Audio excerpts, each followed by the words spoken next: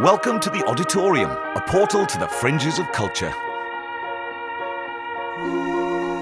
Hello and welcome to podcast number 7 from the Auditorium with myself, your host David Bramwell, and my co-host Mr. David Mounfield. That's your Geoffrey voice, isn't it? It is. From Count Arthur Strong. Dave is one of the characters in, I've got to say, one of my favourite ever radio comedies, Count Arthur Strong. Bless you, darling. Right, anyway, so we're digressing. We've got a very special guest today, in that he's a producer of some excellent work. The Bunny Suicides. The Bunny Suicides books. This is Andy Riley, who his Bunny Suicide books have travelled the globe, haven't they, in various formats and with some rather successful merchandise. He's also the co-writer of one of the series of black books, the Dylan Moran. Series 3, I'm reliably informed. I think it was Series 3. Thank you, Memory Man. That's all right. This is a recording of Andy speaking at the Catalyst Club in Brighton, and he isn't talking about dead rabbits or Dylan Moran. He's talking about a private passion of his, which is wild camping. Wild camping with a difference, and we're about to find out what that difference is with Andy Riley. Here he is.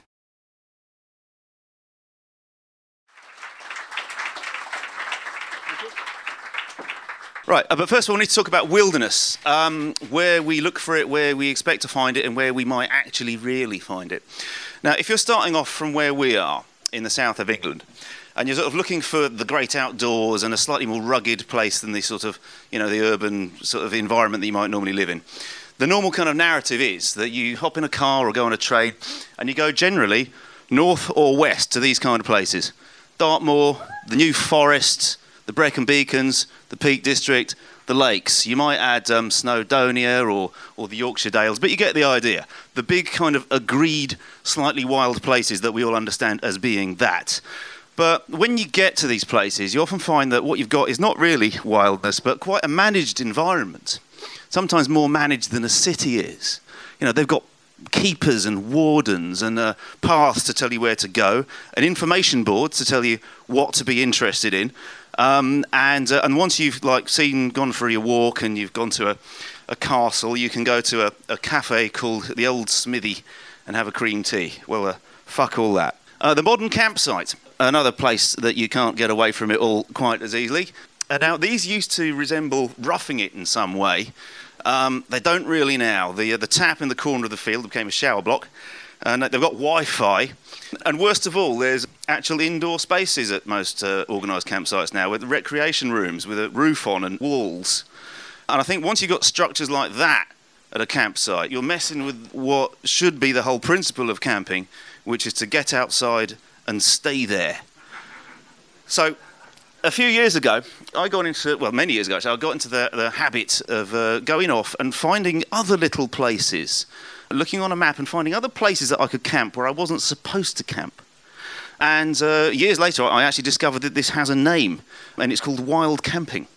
You go in quite late, and you set up camp, and then you leave fairly early in the morning. And if you do it right, no one ever knows that you were there.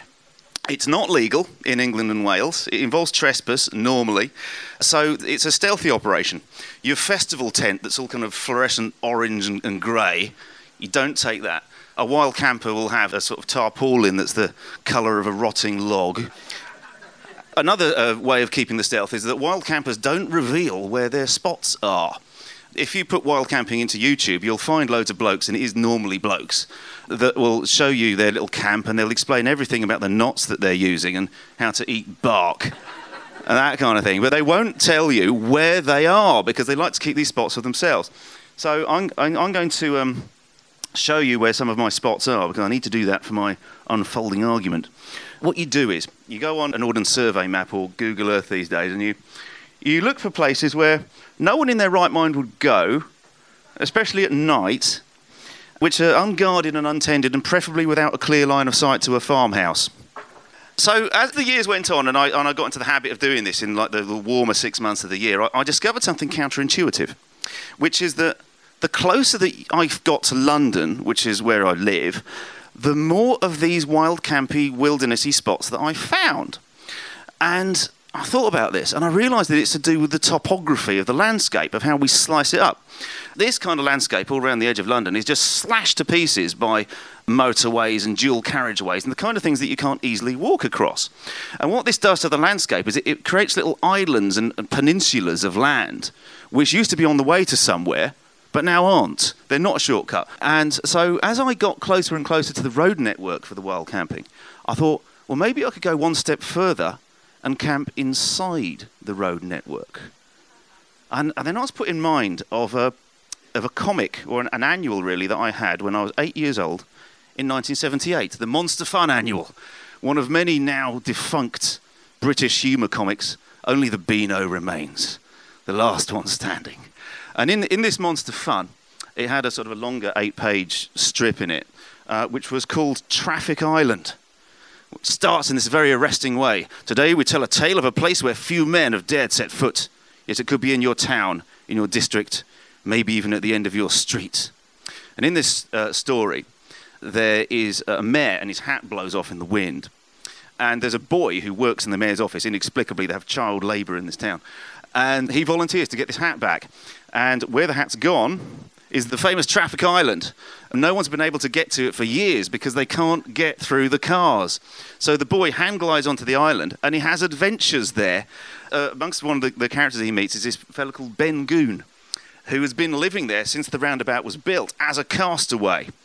And there's a panel in this which I always remembered, like for decades, until I bought this book on eBay again, and it's just stayed with me, which is where we see Ben Goon's house, which he built himself out of old lemonade cans and chewing gum that people threw from cars.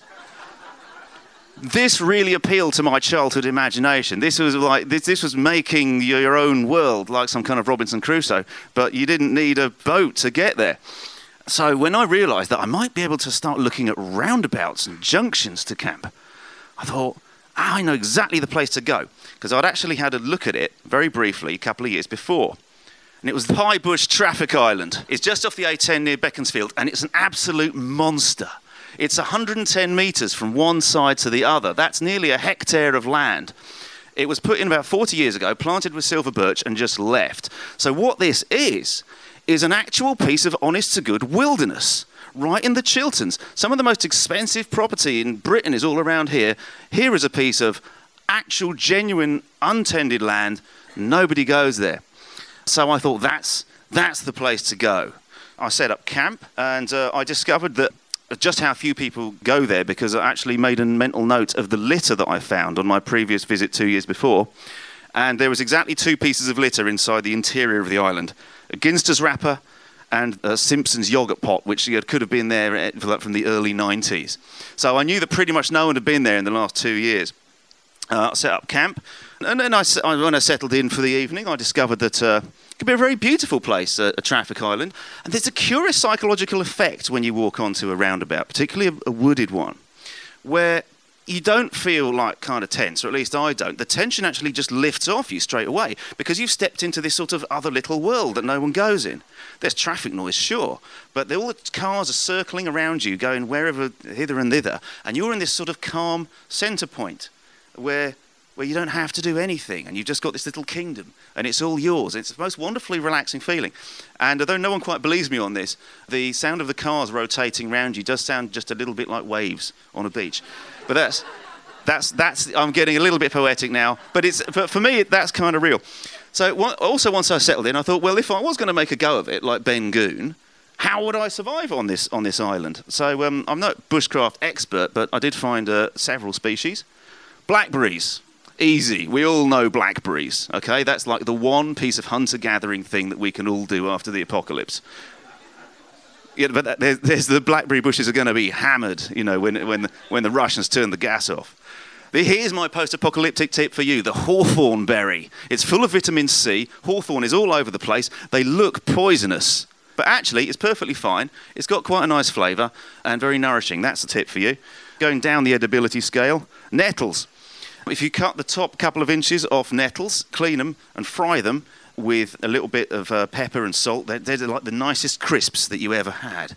And then going further down, bracken. Apparently, if you dig up the roots, you can roast them and they taste like shit. but you'll survive. If you went on berry season and you took all the calories on pie bush, you could probably feed someone for about 3 days, which it might not sound very much, but that's pretty good for a traffic island. And then my friend Tim came along. We've got a campfire in the middle of a junction. And nobody knew because the smoke dissipated by the time it got to the top of the trees. That felt really good to do our sausages on that, actually, late at night. So, and after pie bush, I got into the habit of this. In the last couple of years, I've gone on quite a lot of roundabout camping trips.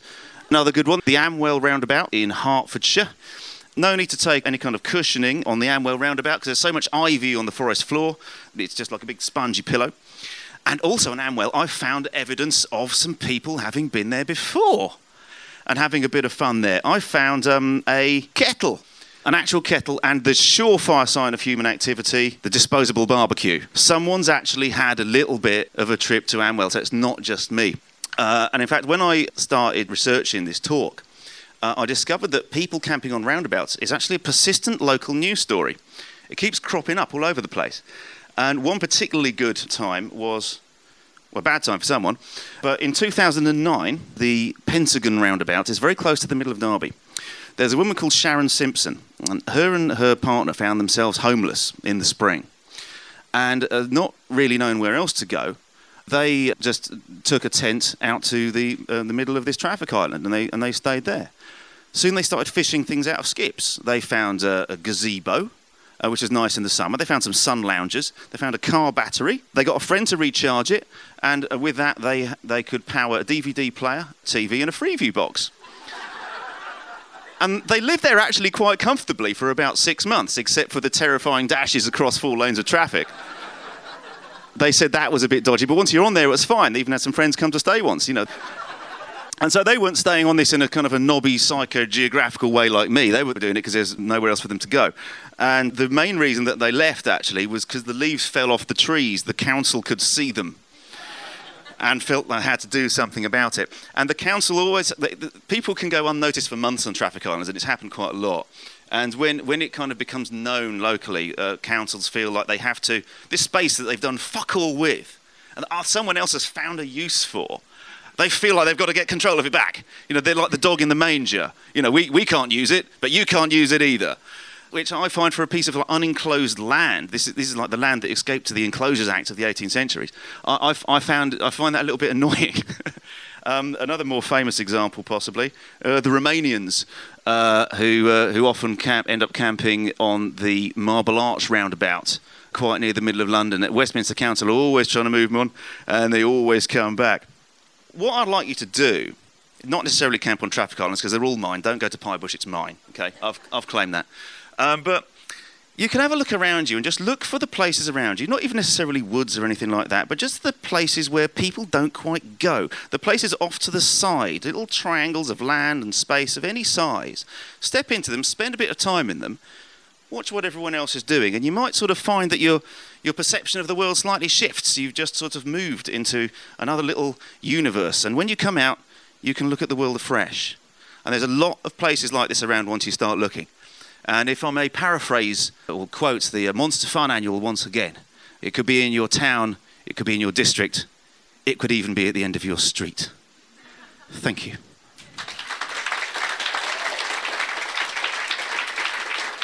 Andy Riley there. That's a lovely story. I don't know, Dave, if you've ever done any unusual camping or camped in strange places. I've done purely wild camping. I have, and that was up in the Brown Mountains in Scotland, where even the fish hadn't seen anyone for years, and there's whole towns that were just left from the clearances as they were. I've never heard of the Brown Mountains. It sounds like a euphemism, but whereabouts is it in Scotland? It's sort of the West Highland Way. It's along the West Highland Way, along a lot of the lochs and everything. And there's absolutely nothing there within 50 miles.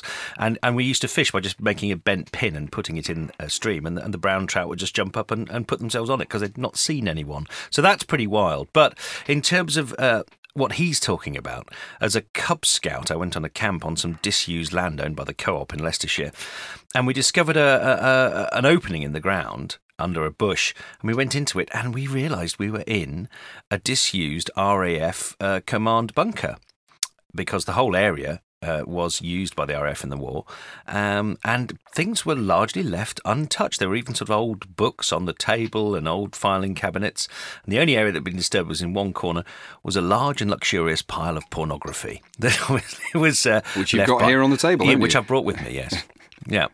So that was a treasure trove beyond rubies for 12-year-old boys. I bet it was. Yeah. I mean, the curious thing, for listeners who aren't British, and hello to both of you, we have a difficulty in England, haven't we? It's not a country that it's easy to do wild camping in because I think I say purchasing pornography, but yes, no, it isn't. No, it isn't an easy thing because so much of Britain has been domesticated over thousands of years. Definitely. And I was trying to think of times when I've done this, and they've been few and far between. I remember once in the New Forest, England, where I decided to go camping one weekend with my girlfriend, and we drove into this campsite, and our hearts sank. It was just so depressing. We thought, look, we'll just go park in the middle of the wood and go walk and keep walking until we find a space, and we'll pitch our tent, and it'll be fine.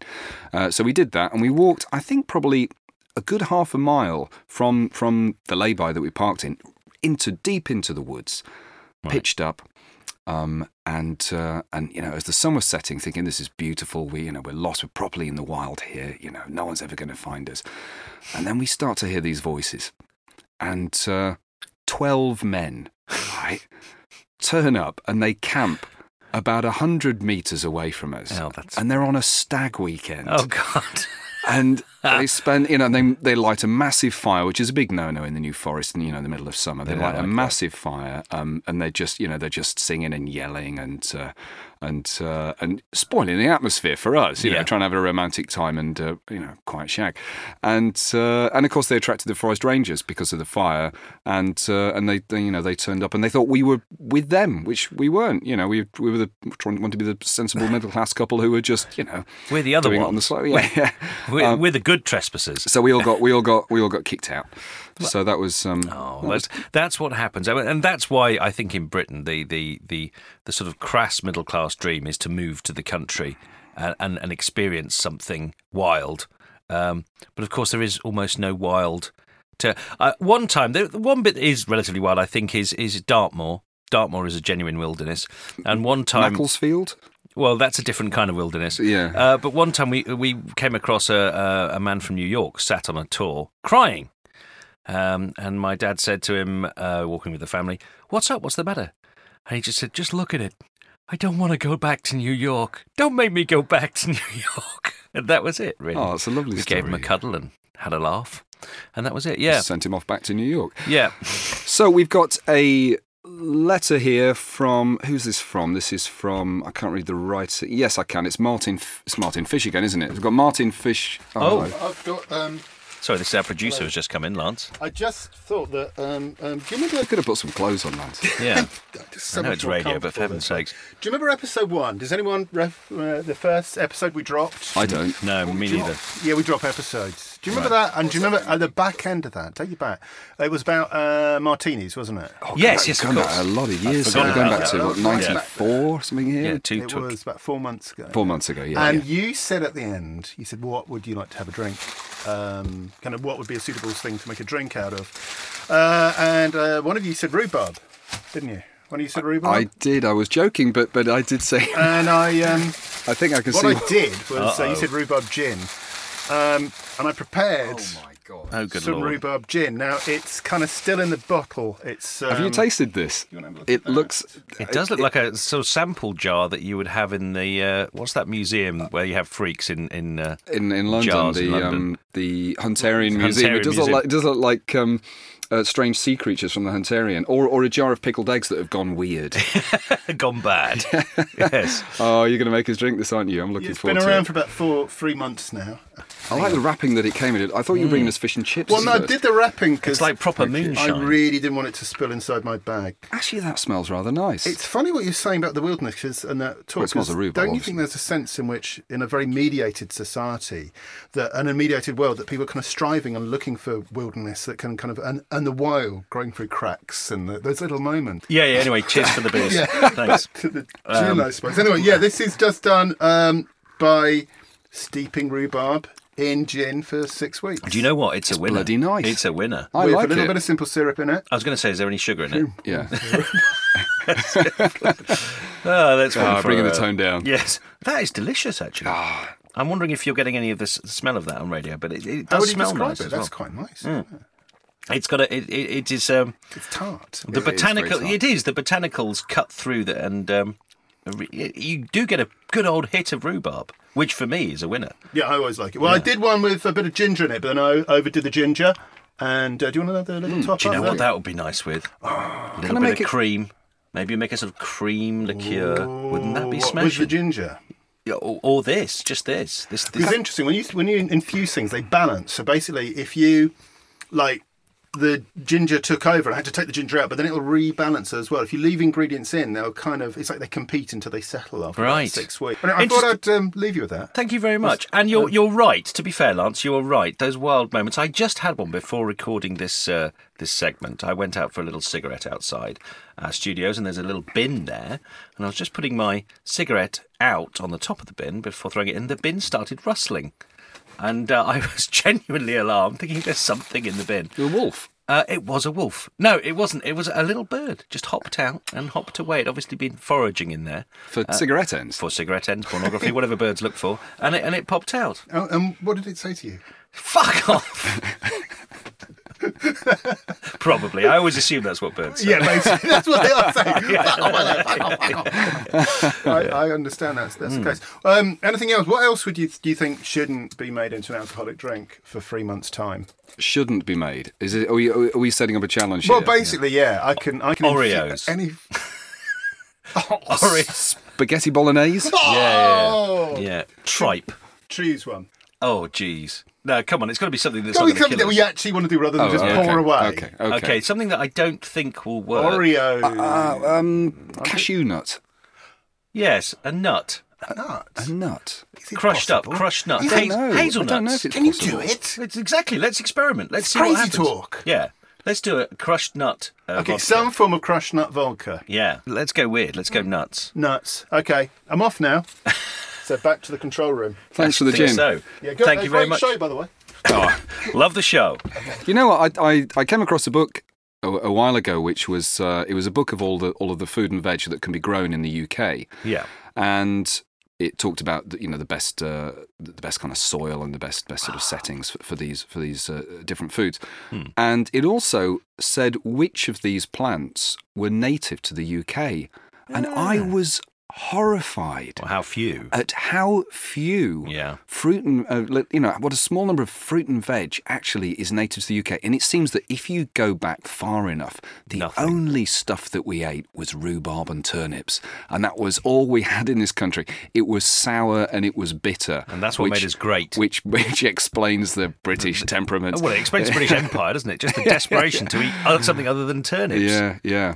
I can imagine when sugar was brought to this country. And you hear stories about in the I can't remember exactly which part of our history. Let's say certainly within the last 10,000 years, there was a period where people were making they make their dinner plates out of sugar.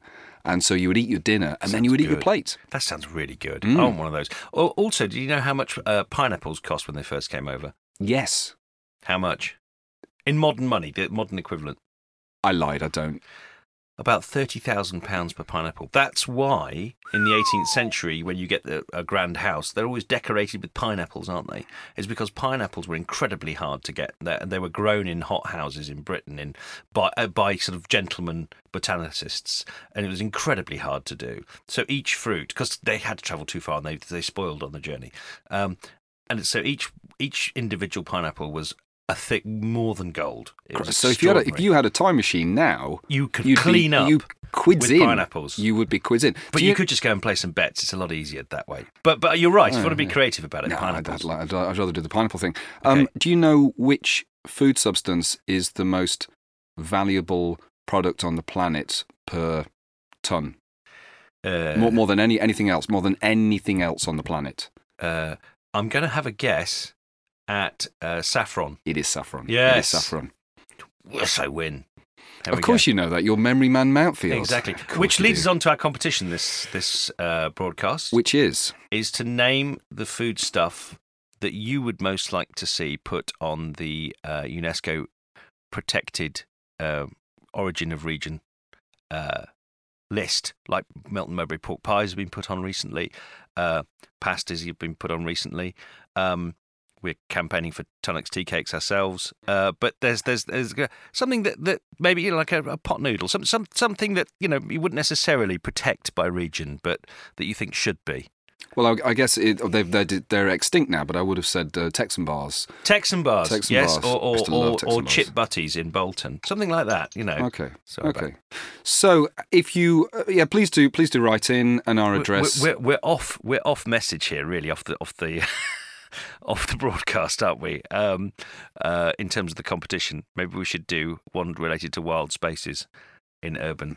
No, fuck it. No. Lance just brought the gin in, and I think this is fine for. And also by saying that, Dave, in some way you're insinuating that we haven't thought through what the competition would be before actually starting this podcast, which obviously isn't the case. You're right. That would be crazy. That would be crazy. So anyway, the competition, as agreed weeks ago by committee. What was it? It was to do what? Something about food being protected. Choose your favourite food that hasn't been protected by regional basis. And our address, as always, is Dr. Brownwell and Mr. Mountfield, the Auditorium Podcast, England, and that will get to us. That will reach us. The Auditorium is presented by Dr. David Bramwell and Mr. David Mountfield. The producers are Lance Dan and Andrew Mailing. You can discover more about the show at oddpodcast.com, where you can find out about upcoming events and festival shows. If you'd like to give a talk about something that you're passionate about at one of our venues around the UK, then email us at contact@oddpodcast.com. And you can follow us on Twitter at oddpodcastuk.